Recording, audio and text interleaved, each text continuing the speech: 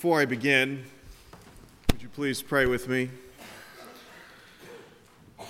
Everlasting God, may the words of my mouth and the meditations upon all of our hearts serve to glorify you, and may they be in keeping with the teachings of our Savior Jesus Christ, whose birth we celebrate this night, and in whose name we pray. Amen.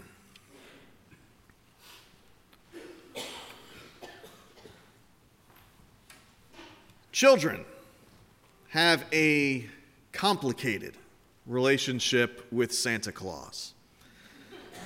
Old St. Nick is, on the one hand, an awfully nice guy.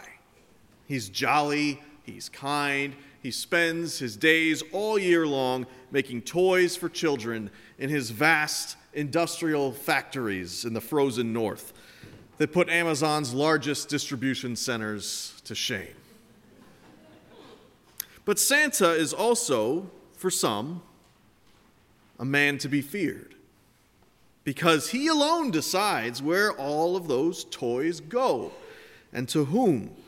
He's got a list, and he's checking it twice, and he is watching, always watching, to determine who's been naughty and who's been nice.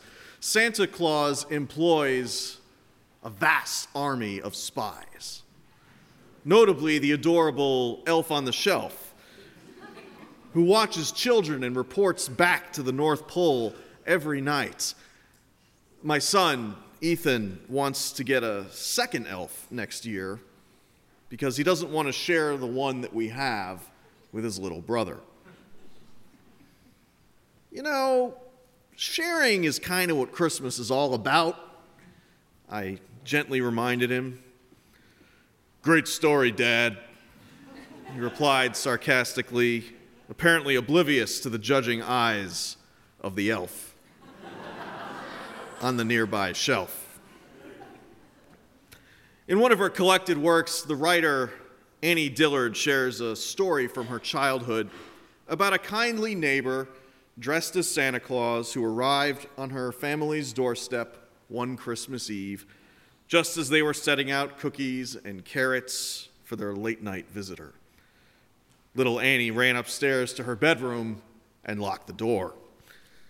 "Like everyone in his right mind," she writes, "I feared Santa Claus, thinking he was God.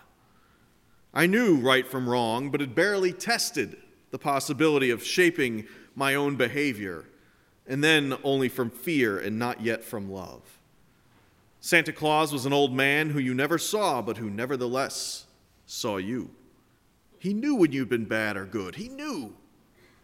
And I had been very bad." Her parents begged and pleaded, but nothing on heaven or earth could make her come downstairs. Santa Claus stood in the doorway, monstrous and bright, Dillard describes the scene, ringing a loud bell and repeating, "Merry Christmas! Merry Christmas!" I never came downstairs. I don't know who ate the cookies.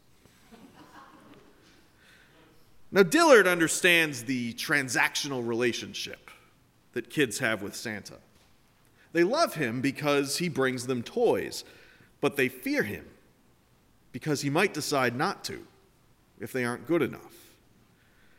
This is perhaps a Faustian bargain, the exchange of one's moral freedom for a sack full of baubles and trinkets. Now, I admit that may be a little cynical, but the toys are what define the relationship. And I have to wonder if some of our other relationships are a little like that too. Transactional, defined more by the benefits that we exchange than the love that we freely share. My kids decided that they didn't want to sit on Santa's lap this year. They craned their necks to see him from a distance at the shopping mall, curiosity written on their faces, but they didn't want to get too close. The prospect made them anxious, and they preferred to send written letters to Santa rather than have a conversation with him. Now, little Levi's Christmas list Well, it was pretty weird. Being only 4 years old, he can't write, so he dictated it to his mother. Now, it included the sort of things you would expect from a kid his age, heroic action figures, various play sets, but it also included some surprising entries. Now, some of these were adorable, like a jacket with the words, "I love Mom and Dad," written on the back.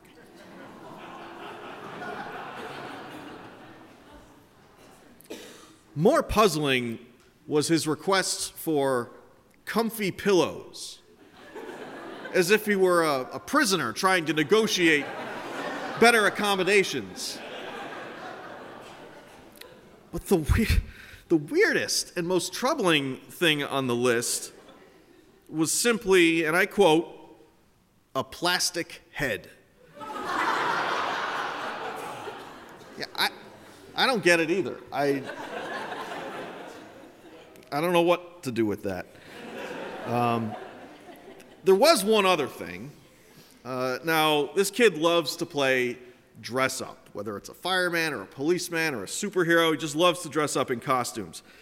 And he wants a mask to complement one of his Star Wars costumes, specifically the infamous Mandalorian bounty hunter known as Boba Fett. Now, we got the costume, the Boba Fett costume, at a local Goodwill store a couple of months ago, but it's missing the character's iconic mask.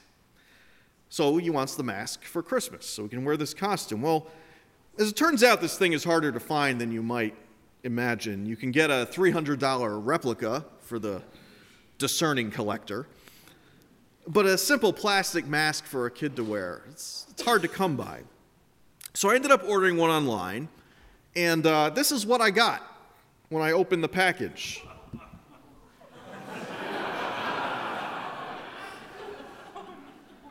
When I saw it for the first time, I could only think of the lyrics from that old Neil Young song, "They give you this, but you paid for that."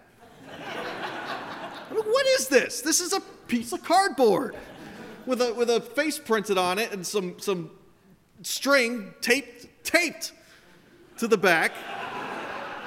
Someone apparently cut it out with a pair of scissors. I could have made this at Kinko's. I paid $7 for this. And you think it looks bad now?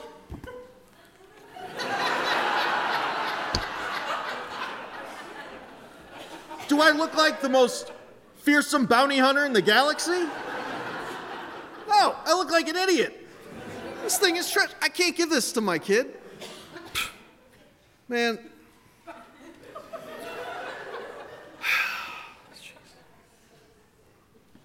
When you buy as many toys as I do, you can't help but notice how poorly made most of them are, how cheap it all is. We bought some Toy Story action figures from the Disney store a few months ago, and Buzz Lightyear's arm just broke off while we were trying to take it out of the box.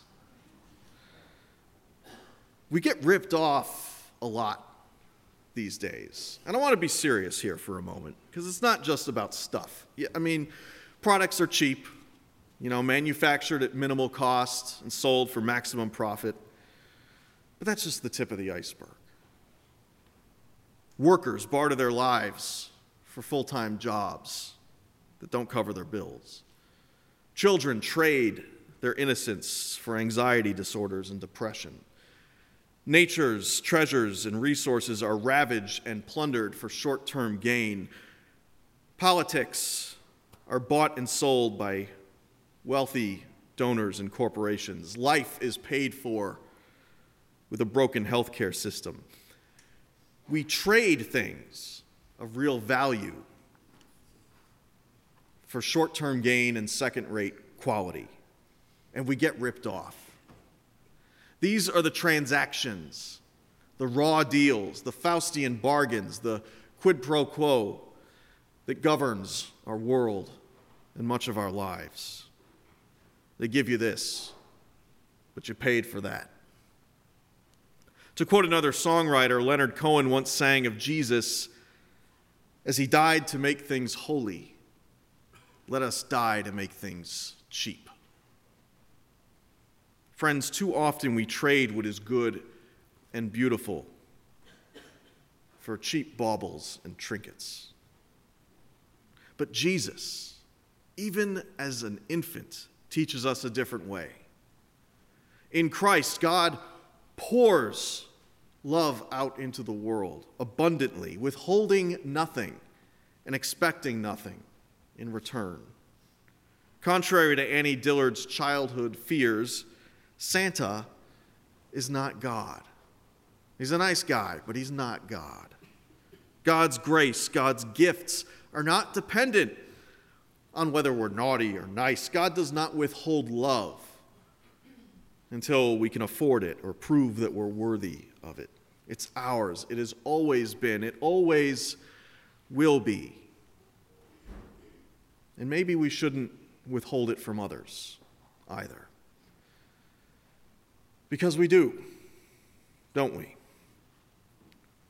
Our relationships are conditional, and that's to be expected, but they can also be transactional. Parents might withhold their love until their kids meet their expectations. People might withhold love from their parents until they apologize for something that happened decades ago. We withhold love from our friends and relatives until they agree with our political ideology. But what if the relationship is more valuable than whatever it is we're holding out for or hoping to gain? What if the relationship is more valuable than the things that come between us? The White Elephant Gift Exchange is a good bit of fun.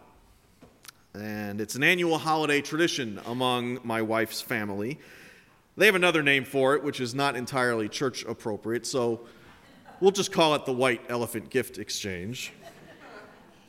Now, if you haven't done this before, it's basically a grab bag activity with an edge. You take turns opening presents blindly, and then whoever goes next can either choose to open a new present or steal yours. It's all good fun because the presents themselves are inexpensive and largely useless. Cheap infomercial products, bargain bin refuse, and dollar store trinkets. Everyone has a good laugh when your Uncle Lenny opens up a Chia Pet and your cousin Keith gets a CD of Barry Manilow's Christmas album. The whole business only works, though, because no one is really attached to any of this stuff. But every so often, someone throws something halfway decent into the mix. You know what I'm talking about. It could be a nice pair of headphones, maybe an expensive bottle of wine. The atmosphere shifts. Just a little. As everyone starts vying for the one thing that everyone in the room actually wants. Now, it would be an exaggeration to say that the knives come out, but the family fun gives way to something else. People start eyeing each other nervously. They get distracted, quietly calculating the odds. Even the Chia Pet starts looking anxious. Several years ago, an aunt in my wife's family stormed out of the house altogether when someone traded away one of her homemade crafts for a coveted iPod, and no one has seen or heard from her since. Now, the phrase white elephant has come to refer to anything that costs more than it's worth, anything whose cost exceeds its value. The name derives from the albino elephants of ancient Siam, treasured creatures that were effectively useless. Because of their sacred status, they were forbidden from being used from any kind of labor or profit. And so the cost of their care generally exceeded their value. According to legend, the kings of Siam would give these elephants to anyone who displeased them, saddling the recipient with a terrible burden that would financially ruin them. A white elephant is the perfect metaphor, I think, for those things that we ransom our love for, the things that come between us. It could be a physical object, maybe a gift that breeds jealousy, maybe a family heirloom that leads to a family feud. It could be an ideology, a political loyalty that ruins Thanksgiving every year and drives families apart. It could be a good old-fashioned grudge, nurtured over the years until it becomes more precious than forgiveness. But all of these things, they cost us more than they're worth. They're just toys, really, cheap things. And too often we trade what is good and beautiful for cheap baubles and trinkets. Friends, when the Christ child was lying in his manger, he wasn't holding court. He wasn't bestowing blessings or curses to those who pleased or displeased him, to whoever was naughty or nice. He wasn't withholding his favor. It wasn't contingent on gold, frankincense, or myrrh, or anything else. He was radiating love. And it wasn't cheap. It was free. The best things in life are. So this Christmas, may we remember that real treasures aren't bought and sold. They are given and received.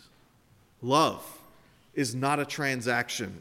It's a gift of finer quality than anything we might find under the Christmas tree. I already know what my son would say if I told him that. Great story, Dad.